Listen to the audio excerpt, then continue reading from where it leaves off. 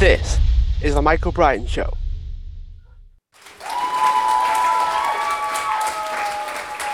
Hi everyone, welcome back to the show. And this is about how you want to feel.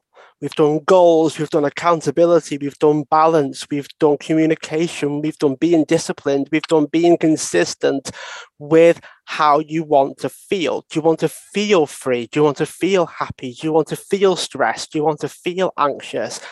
Aim towards where you want to go, and you're automatically leaving where you don't want to go behind.